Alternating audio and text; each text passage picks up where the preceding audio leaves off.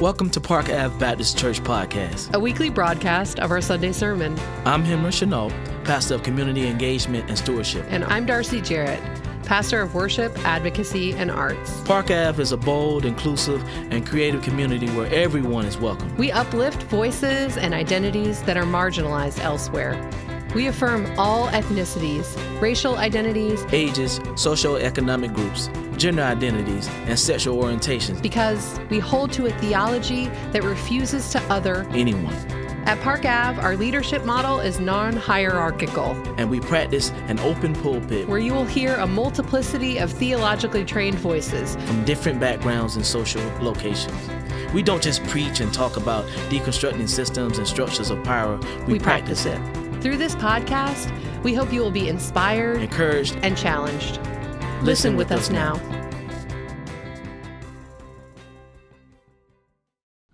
Park Avenue Baptist Church, in response to COVID-19, has suspended in-person worship, but that can't stop us. What you'll hear on this podcast is a recording of our online worship, which happens each Sunday at 10 a.m. Join us through our Facebook at Park Ave Baptist or our Instagram at Park Ave Baptist. We hope that you stay safe in these difficult times. Now for a biblical reading from Luke 4, chapter 4, verses 8 through 11. Jesus rebuked him and said, "Satan, get behind me, for it is written in the scripture, only one is worthy of your adoration. You will worship before the Lord your God and love him supremely." Next, the devil took Jesus to Jerusalem and set him on the highest point of the temple and tempted him there, saying, "If you really are the Son of God, jump down in front of all the people. For it is written in the scripture, God has given his angels instructions to protect you from harm. For the hands of angels will hold you up and keep you from hurting even one foot on a stone." The word of God for the people of God.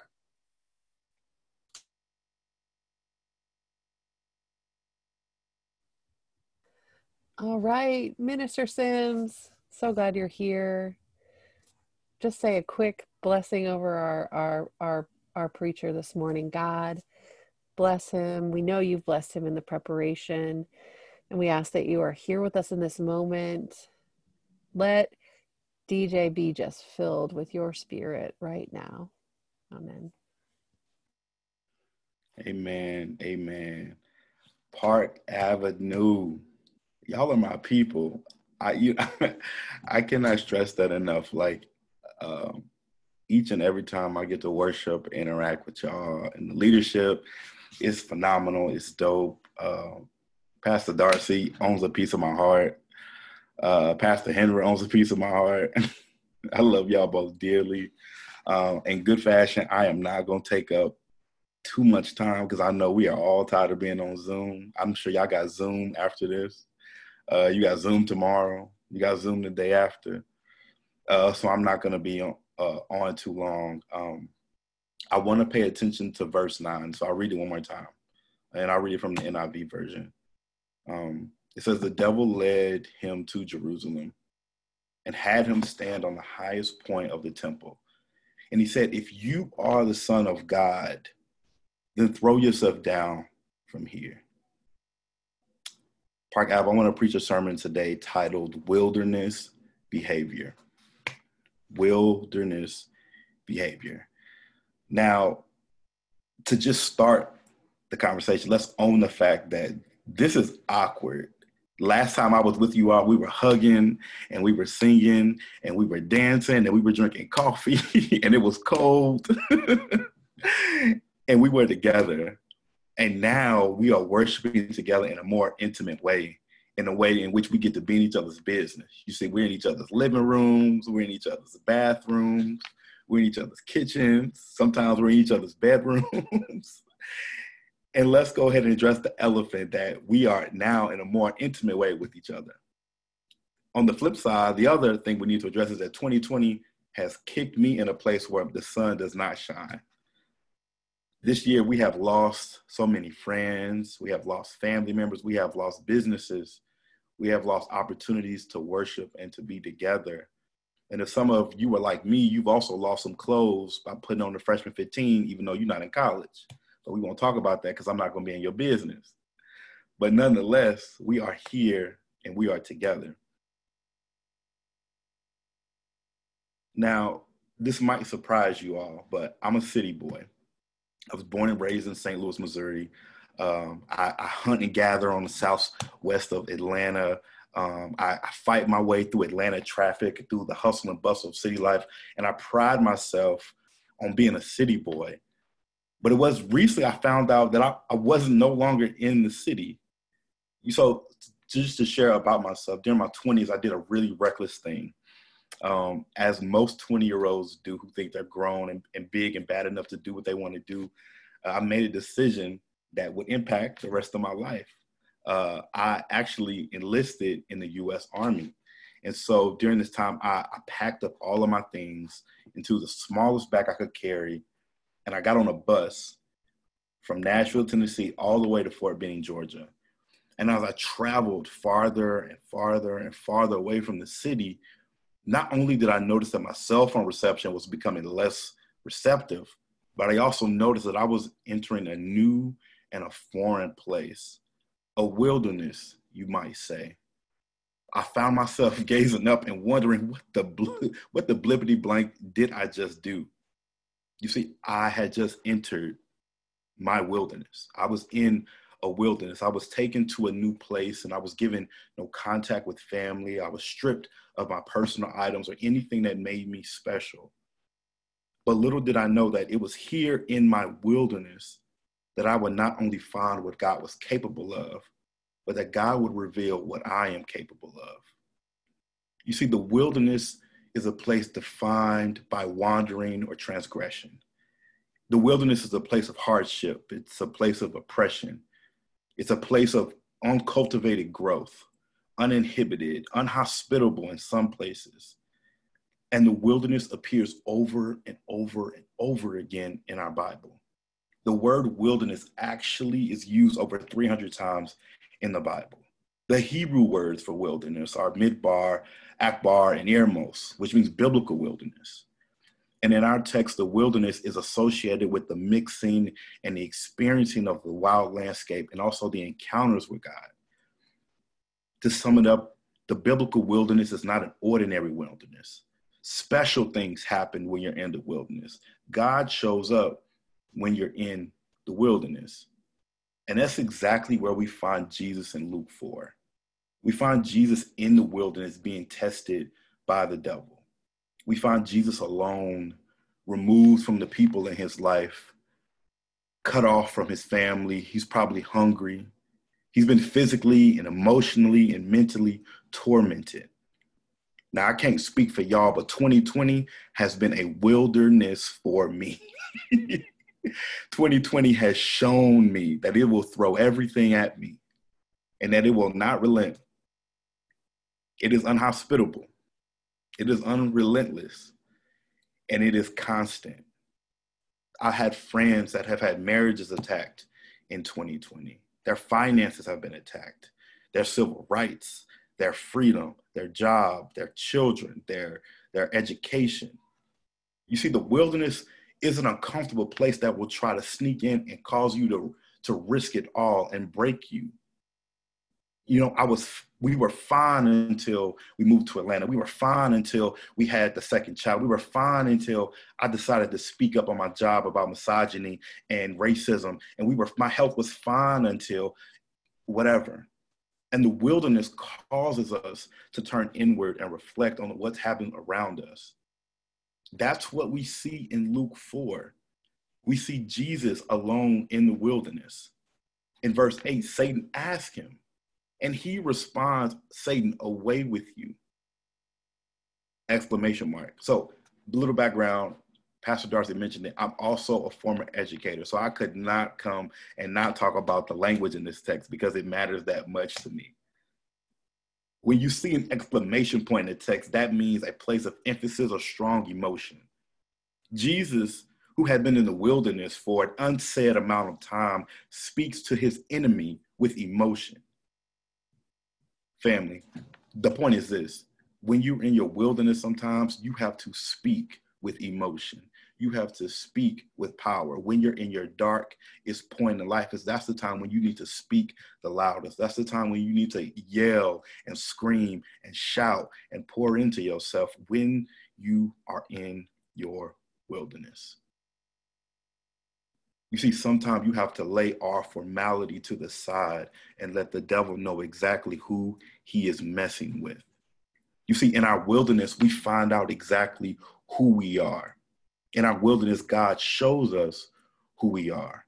In the wilderness, God shows up and things begin to happen. Miracles happen in the wilderness. See, society will try to tell you to stay out of the wilderness.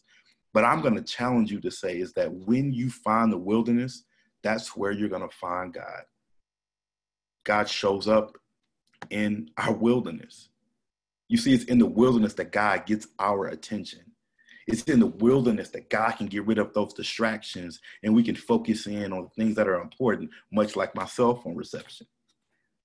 And if you need an example of how God shows up in the wilderness, I'm so glad you asked. You see, God met the children of Israel after 40 years wandering in the wilderness. God met Joseph in the wilderness after he was cast off by his brothers. God met Moses in the wilderness after tending to his sheep and being a fugitive with a criminal record. God met David in the wilderness. God met Job in the wilderness. God will meet you in the wilderness. Park Ave, God will meet you in your wilderness. And when I say wilderness, I'm not just talking about a physical place. I'm not talking about Georgia's backwoods, even though I try to stay out of there anyway. But wilderness can take on many different forms. Sometimes your wilderness can be a spiritual place. You can be wandering around unspiritually. Maybe you don't have a church home or a community that you can gather around. Maybe your wilderness is mental. Maybe you don't have resources and access to therapy or healthcare. I've had the opportunity over the last few months to speak to a large amount of formerly incarcerated people who have criminal records and people who need housing and want better jobs and they want a better life for themselves. But because they have a criminal record, they're not able to do it. And so for many of them, they have to navigate this massive wilderness that we call the criminal justice system. This criminal justice system is made up of complex structures and courts and offices that span counties and cities and states and even our nation. This is a daunting task. And it was in talking to these people that I began to understand how vast this wilderness is. I got to speak to one young man in particular who told me his story of how prison was his wilderness and had even changed him. And he came out stronger than before.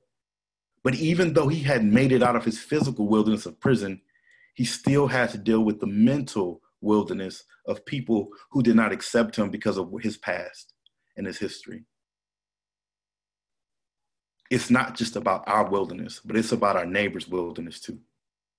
Whether your wilderness is a stack of bills that's sitting on your table, or it's navigating the criminal justice system that disproportionately targets black and brown men and women.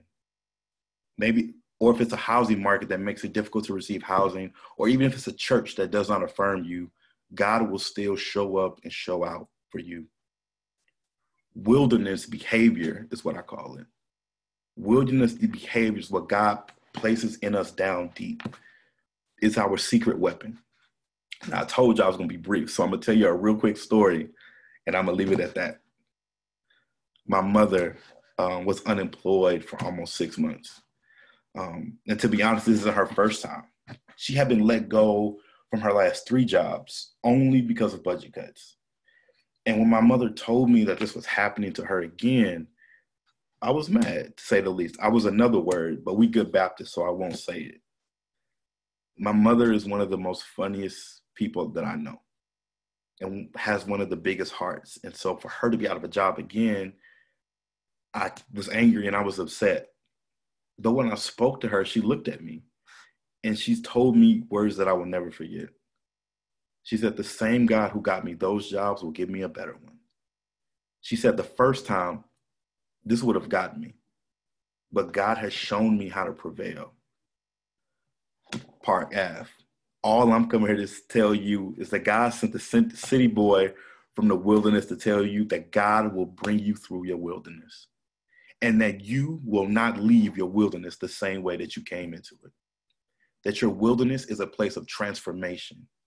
It's a place where you enter in and you leave differently.